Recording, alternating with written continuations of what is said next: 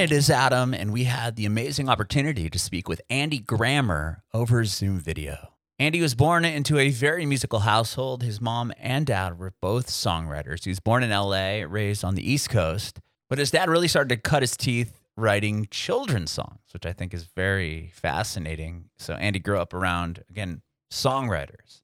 He talked to us about how he got into music. Actually was really into sports growing up. He played basketball all through high school, but he picked up trumpet as well at an early age, started playing trumpet in elementary school, and then began writing songs shortly after that, showing them to his parents, kind of getting feedback that way.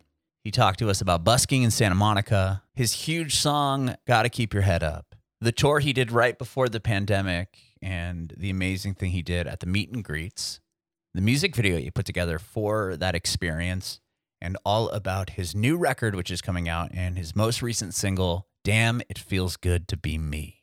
You can watch our interview with Andy Grammer on our Facebook page and YouTube channel at Bringing It Backwards. It'd be awesome if you subscribe to our channel, like us on Facebook, and follow us on Instagram, Twitter, and TikTok at Bringing Back Pod. We'd appreciate your support if you follow and subscribe to our podcast, wherever you listen to podcasts. We're Bringing It Backwards with Andy Grammer. This podcast is about you, your journey in music, and we'll talk about the new single and how you got to where you are now.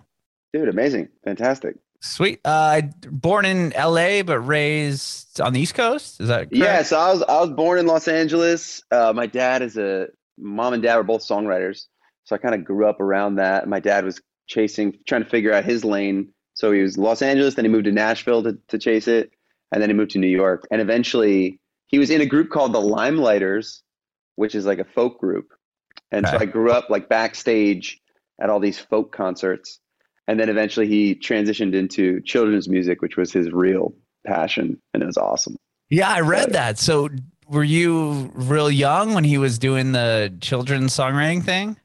Yeah, I mean, when I was really young, he was still doing the folk singer thing, which is kind of cool. I've slowly understood that it definitely inspired. It gave me like a baseline for where melodies are supposed to go for me. And then I kind of push off those when I'm writing music now. But I do have like, there's a way it's supposed to go in my head. I don't know if other writers, I'm sure everybody has that. It's like, it's supposed to go here.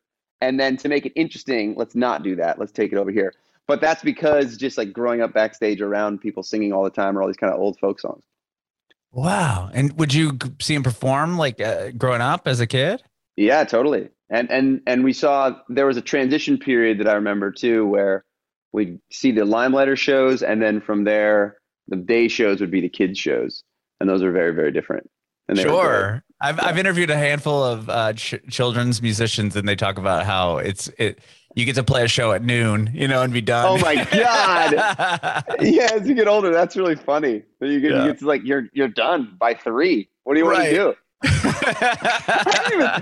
That's really funny. It is weird right now because I have 2 kids. So I have a 1-year-old and a 4-year-old, and it's congratulations, mayhem at my house right now. Oh, I can't imagine. I have a 5-year-old. It's a lot. It's ridiculous.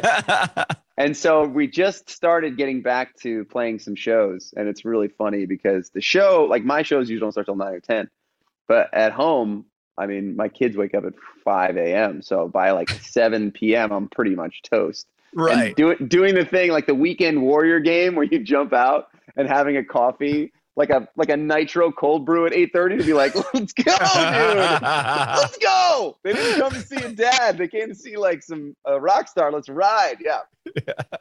Oh, that's awesome. Well, great. Okay. Growing up in a musical household, what was the first instrument you learned how to play? What did I learn? I learned the trumpet first in band in school. Like I really loved being a part of all that. Just the feeling of like harmony occurring and playing one note in the mix. And there was always a piano in my living room, and I would sit down and kind of mess with it. And there was a guitar around. And I was always just way more interested in song than anything else. Okay. So like gearhead, never have been. My favorite guitar is the Baby Taylor because it's so easy to write a song on. Mm-hmm. I enjoy it. I'm not against it, but it's always been like, I remember picking up a guitar before I knew how to play it and just like hitting the low note and trying to write a song immediately with just the low note. It was always about how do we use this thing to put words to it to like get you to feel something. It was never like what's the pentatonic scale? Like Oh, sure. Or even like, I want to learn this song from whatever artist. yeah. Okay. So that came around 16, 17. I started to get super into Room for Squares. Just guitar wise, that was so much cooler than anything else that was happening for me at the moment. That was like, he was my gateway drug into cool chords and jazz chords and all the, like No Such Thing starts like way up on the top of the neck, and it's this really interesting thing. It's got like nines, and it was so cool. So I did dive hard into John Mayer, and then Paul Simon and Billy Joel, and yeah. Okay, very cool. Yeah. And when did you start? You said you started writing songs almost immediately. When did you start a band, or was it always kind of just doing it on your own? I didn't really try bands. That never super worked for me. I did around 16, 17, I made my first like little demos, and they were pretty bad. And then and I was mostly a jock, to be honest. Okay. Like, only really cared about basketball in high school, and then started like whatever was left in the day, I would try to learn tabs. Okay. Yeah. I remember tabs. The internet tab. Ultimate Guitar Tab or whatever that one website was. It had like 9 versions of every song because almost all of them are wrong. Yeah. There's nothing more like more of a bummer than to spend a lot of time to figure out how to play a tab of a song and be like, oh, this is just terribly wrong. This isn't even close. Yeah. Like 20 minutes in, like, oh, no. It's not that I'm not. Yeah, this is just wrong.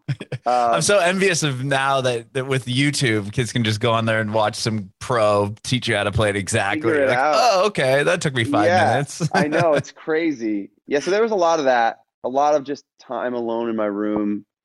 And then, when I got into college, there was a lot of just writing out like all the One Republic songs and all the songs that Ryan Tedder had written.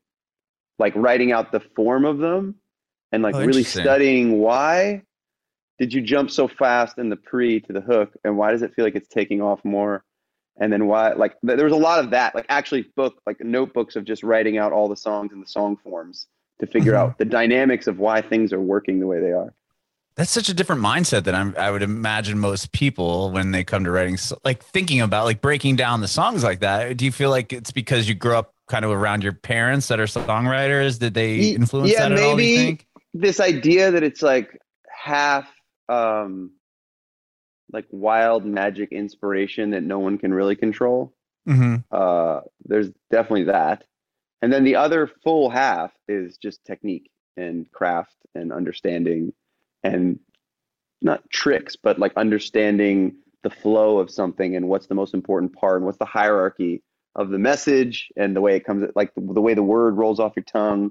All that stuff was talked about and discussed at the dinner table when I was growing up. That's interesting. Which is so lucky. I just took it, like super take it for granted. And, I don't know for you, sometimes you look back through at your history and you're like, oh yeah, like it's not crazy that I became a songwriter. This is like what we were doing. Right. Talking about like, oh, that's a cool lyric, but it's probably not the one you want to use in the hook, because it's like a little bit interesting, awkward, and you want it to be a little bit, all those discussions were just kind of like around me, and I just grew up in them. That's and then so when cool. I started writing for myself and really going after it, there was just this like real understanding. I don't know from where exactly, that you just have to write 100, and then like a bunch of like, it was, I forget his name. Shoot, is it Rhett Atkins? I don't remember. I did a session with a country writer at 20 number ones. I gotta remember his name. I'm a bad songwriting student for not knowing his name. Shoot, I can't remember his name. COVID brain. Anyway, oh, good. I was like, hey man, what do you know that I don't know? Like, you have 20 number one songs. What the hell? And he was like, oh, usually it's about 1 out of 100. So I've just written that many. And I was like, totally. There is something about that is that simple, which is interesting. Yeah. If you're willing, it's like a numbers game almost. If you're willing to show up and let go, it kind of like lets you be a little bit more relaxed, that like, my job isn't to write a smash hit. That doesn't actually help anyone if that's your thought process heading in. You do want to know, like, oh, I love to study. Like, I just listened to the One Republic album yesterday, and it and I'm really listening from like all right, what are you doing? Right. How are you doing this? And sometimes it's not super relaxing to listen to pop music for me right now, because that's where my brain usually goes. Mm-hmm. And sometimes there's songs that are so like, I don't know, that just take you out of that, and those are amazing. My daughter loves right now, she's really into Michael Jackson, and it's been fascinating to like re-listen to that. She's That's 4, cool. and every time we get in the car, she's like, beat it, let's go. And listening back, it's such an awesome blend of complexity and super simple. And so sometimes I like to just turn on jazz and not have to worry or think about any of it. There you go. Do you remember Do you write as well? I don't. I did radio for a long time. That was my I love music growing up, as a huge fan, but I'm not very good. I could play guitar, and it never worked out for me, but Fantastic. This was my end to hang out with cool people and people that have succeeded. So I did radio and this. So that's kind of my career path.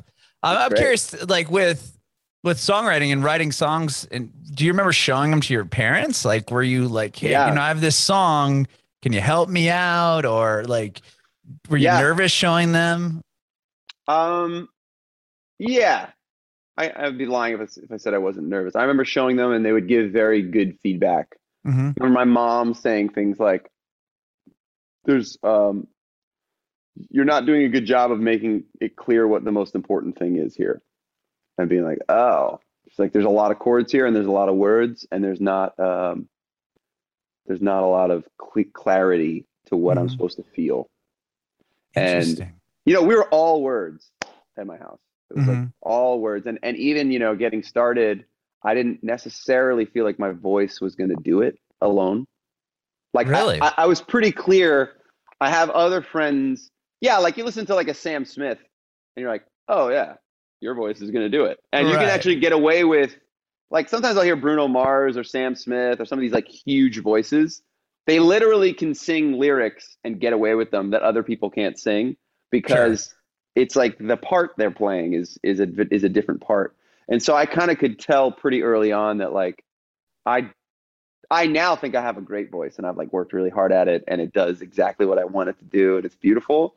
But starting out, looking at the competition in the field, it was like, that's not the thing that's going to set me apart. Like, I'm gonna have to write these songs, and they're gonna have to do something to you. Right. And my voice is going to support that, but it's going to be the song that makes this thing work. Yeah. But they did. I mean, just having such uplifting lyrics and songs. I mean, even from the get-go, I mean, Keep Your Head Up was so huge, and it's such a positive like song, where a lot of people go to the very negative, depressing, outlet, and yours was like polar opposite of that. Yeah, that's kind of. I think it's probably for everyone in every way, but I do think it's really hard to write uplifting music that isn't cheesy. Right. It is. I don't totally know why that is, but it's hard. If you just play a major chord, or you play a minor chord, the minor chord's cooler right off the jump. It's just cooler. And so that's also a numbers game. Is I'm just someone who will take like a ton of cracks at it till it feels authentic. Getting to authenticity with happier music, I think, is really hard, especially if you're not someone who's going to, like, I'm not like a fuckboy. That's easier, I think. If you can hold a red Solo cup and sing happy, it starts to have at least a little bit of like edge. But I'm not like, I'm a Baha'i. I don't drink alcohol. I wait until marriage to have sex. And so there's all these, like, getting to authentic while still uplifting your spirit can be really dicey. Sure. There's like a lot of pitfalls along the way. And so when you do get it, a song like Keep Your Head Up, I think a lot of what it is realizing that life is hard. And most of the time when you're trying to pull people up, it's because of pain. So pain usually is the grounding factor to an uplifting song. So a song like Keep Your Head Up is like, yeah, my life is really hard right now. My mom, like, behind those lyrics is my mom just died. I don't have any money, and I'm out on the street every day, just street performing and trying to make. Right. You were busking, weren't you, prior to? I'm trying to survive. And so that is the true emotion behind this song. And then from that place saying, but you got to keep your head up. Right. That starts to be like, oh, I can get with that. That's cool. You know?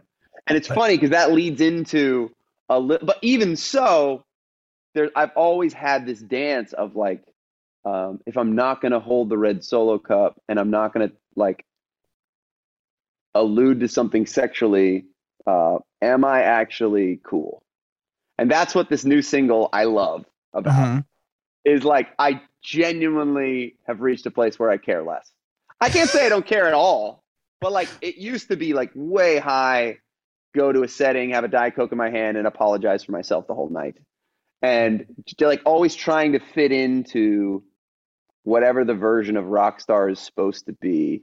You know, it's a little bit antiquated at this point, but when I was coming in like 10 years ago, it still was a little bit like, what's my role here? Okay, I've just been thrust in the scene. I have this big song, and then I had an even bigger one, and I had another one, and it's like, who am I? What's my role? Because me being myself doesn't really fit in this zone. Right, in that mold of like rock star. Sure. Yeah. I mean, I would imagine that being very hard. I don't drink either, but it would be like you're just totally surrounded by it all the time and people partying and this. And it's like, okay, totally. Like, it's not really my scene. The deeper you go, it's like everybody feels that. Even the people that are like supposedly cookie cutter for exactly the right reasons, they feel that for a totally different reason. So it doesn't make me special by any means. I think we all somehow feel like outsiders in our place. But this new one, Damn It Feels Good to Be Me, is just like really relaxing into like, this is the piece like the people that come to me want that from me. Like very clearly, the people that come to my shows, they want this version of grounded optimism. They want these songs that pick them up.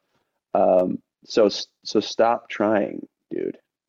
Like, stop. That's like the big lesson of, I think, most art is like, stop trying. And you have days where you win that battle, and then you have days where you don't. Like, it's not an easy, it's not as easy as like, just be yourself. I think that's such a hard thing to tell an artist. Oh yeah. It's the hardest thing there is. Even for radio, they're like, when you're first starting out, they're like, just be you. You're the best version of you. It's like, how do I, like, cause you're trying to emulate whatever people are doing and what your heroes are doing. And then they're like, well, that's them. That's not you. And you're like, how do I do this? There's a lot of work.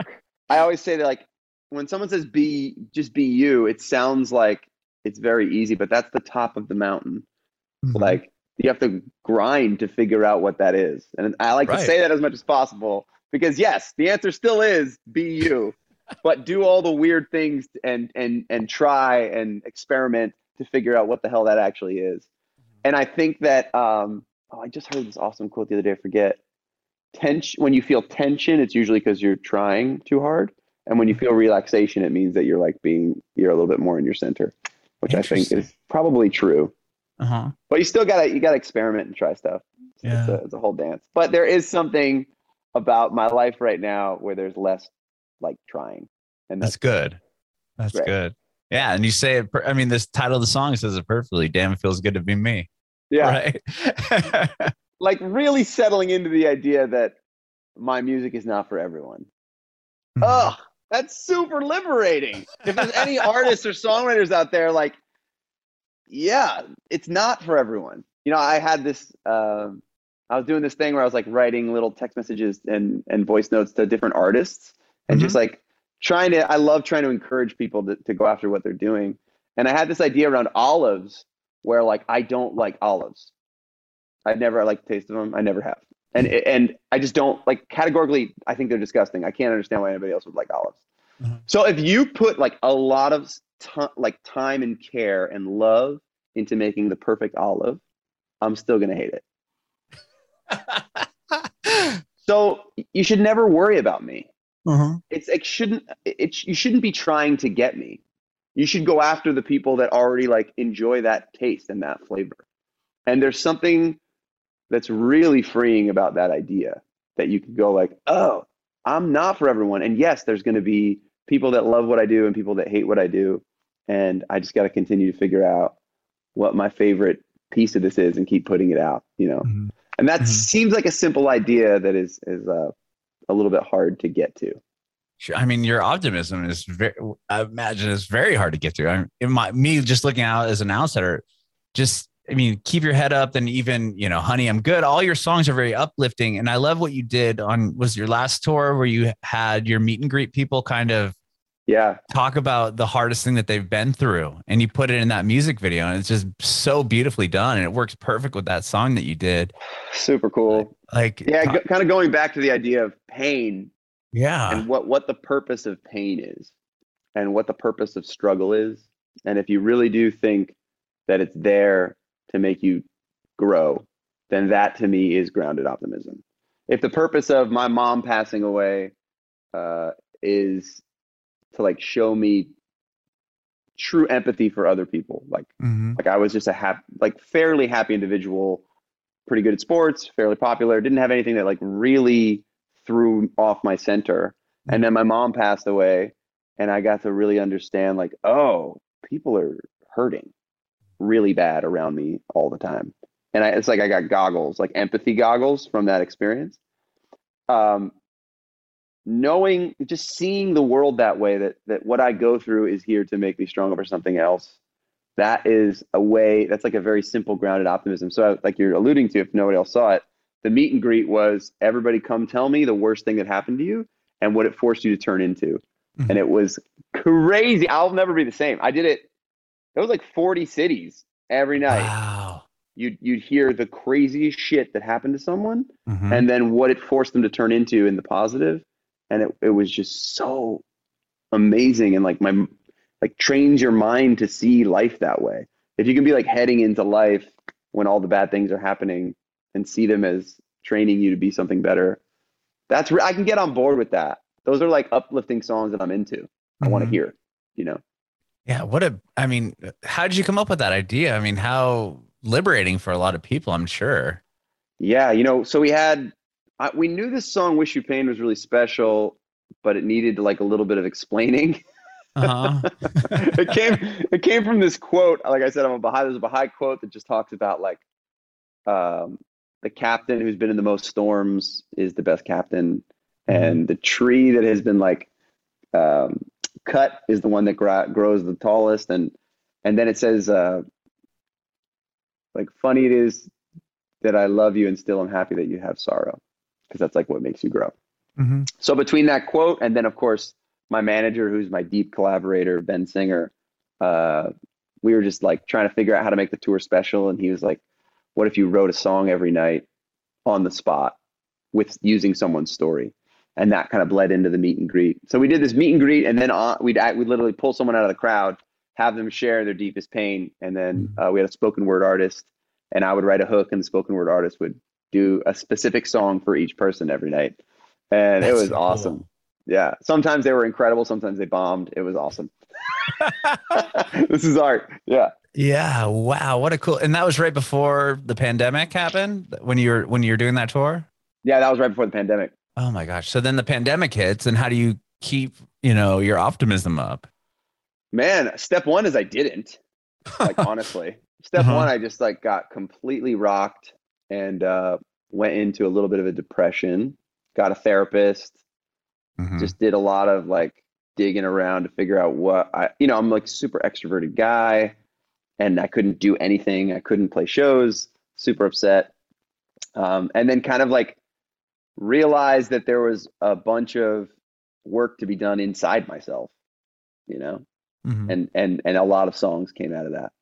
Kind of like if an event like this throws you off this hard, then you're getting too much of your worth from outside of yourself. That's what the big lesson that I took from it. So a lot of these songs are kind of about this self-love journey, which, listen, I know that I picked the ones that are the hardest fucking ones to make cool. Self-love is like not cool. It's not. But I know that it's real and sincere.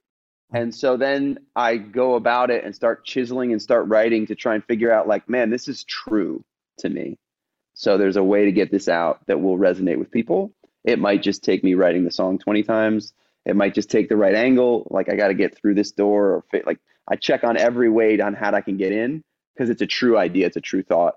And And then you have songs like Damn It Feels Good to Be Me, which feels like Mm-hmm. kind of rebellious and bombastic and really, really fun.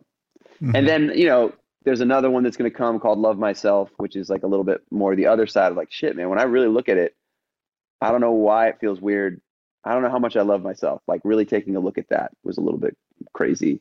Yeah, there's like some introspective stuff that I think we all kind of went through during the pandemic. When you Mm-hmm. can't do the thing that you gather a lot of your self-worth from, then where do you get it from? That was a really hard pill to swallow. I can imagine. Was this record just, did you have just some downtime and you just started writing the album over the course of the last year and a half?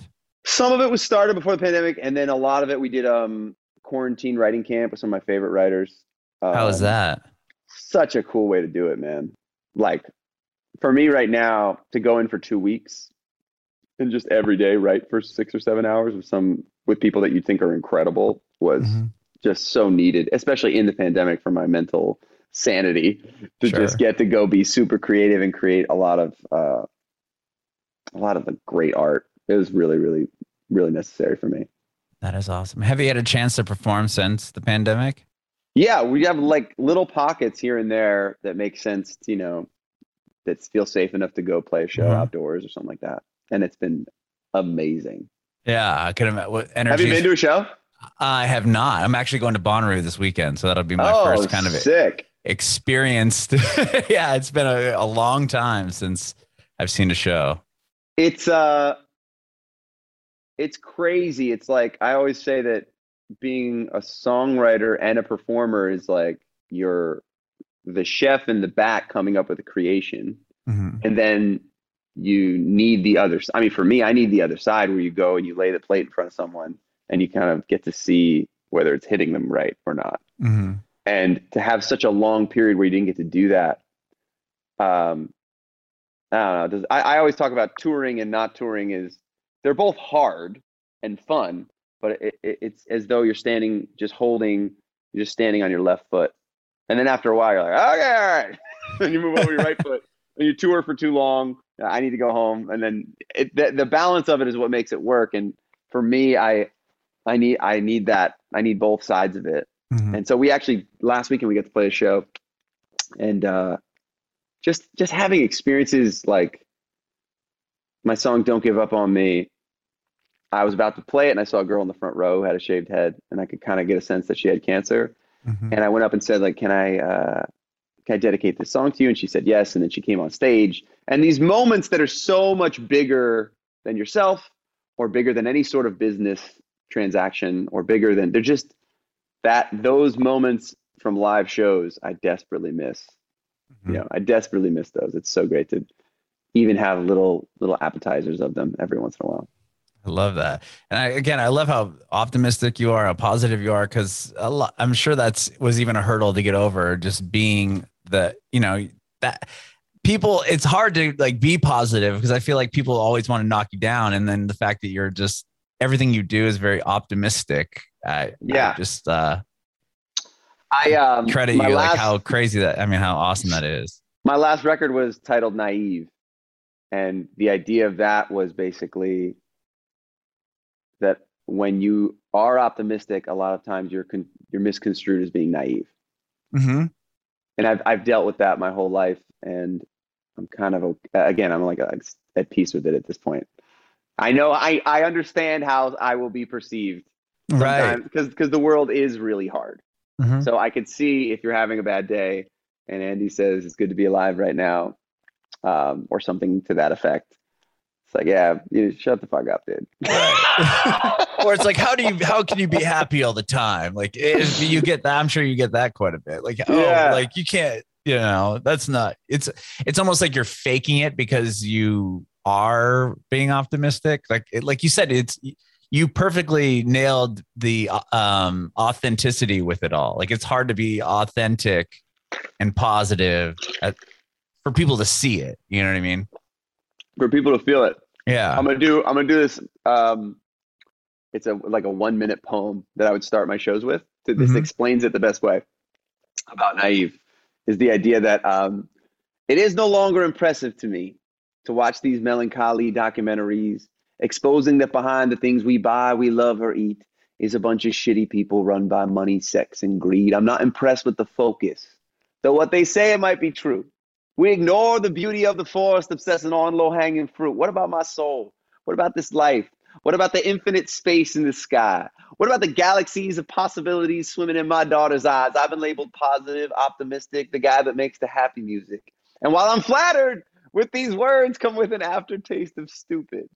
As if smart people are the ones who used to smile but learned their lesson. As if the scientific truth of reality is that it's depressing.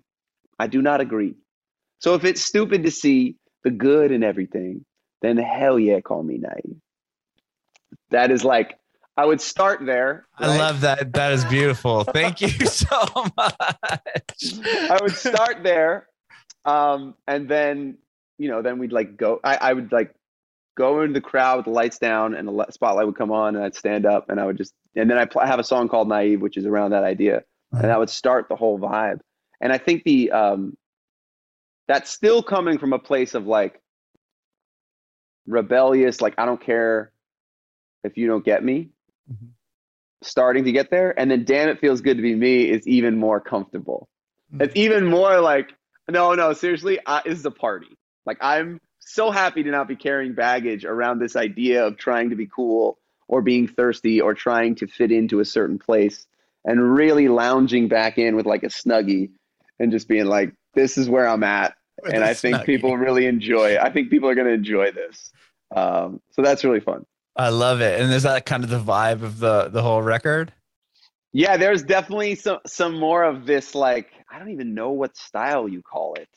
It's like, it's just weird and wild. And I had really was enjoying a lot of horns. Mm-hmm. Like, my daughter's name's Louisiana, and my wife and her mom is from Louisiana. Oh, and so we listened to like a ton of Louis Prima. Bath Time is all Louis Prima and Louis Armstrong. And I don't know, those are references that I can't say this music sounds like, but whatever that is coming through me sounds like this. Yeah. I love it. And thank you so much, Andy, for talking with me. I love the two songs that you put out, thus far, which are coming on the record. Dude, thank you. And thank you so much. I have one more question for you. I want to know if you have any advice for aspiring artists. There's like, I take this so seriously and want to pack the best punch if there's aspiring artists listening. It's you. It's all going to be you. Like, no one's coming to save you, to discover you. That you might have a partner that comes to work with you, but in every situation, make sure that someone else gets more than you get. That's how movement goes. So like when I was a street performer, I have to deliver so hard for you in some way that you're getting more than the $10 you're giving me, because you like what I did. And so when I go to a radio station, I need to make sure that I left you with a performance or a feeling or a sense that is so much more than like think of how high the bar is right now for how much music is being put out. When was the last time you heard a song and then had to go look it up? You have to leave. What that feeling is that you've given someone something that really affected them and made them take an action. And to get there is just a ton of hard work and a lot of, I don't know, almost like artistic selflessness to just be someone that was always down to go the extra mile, do the extra thing, write the extra song. And then so that's like the hustle aspect. And then the artistic aspect is just as, even like we said, it's an impossible task, but try to be yourself as much as possible. Those two things together, I think will create motion in the way that you're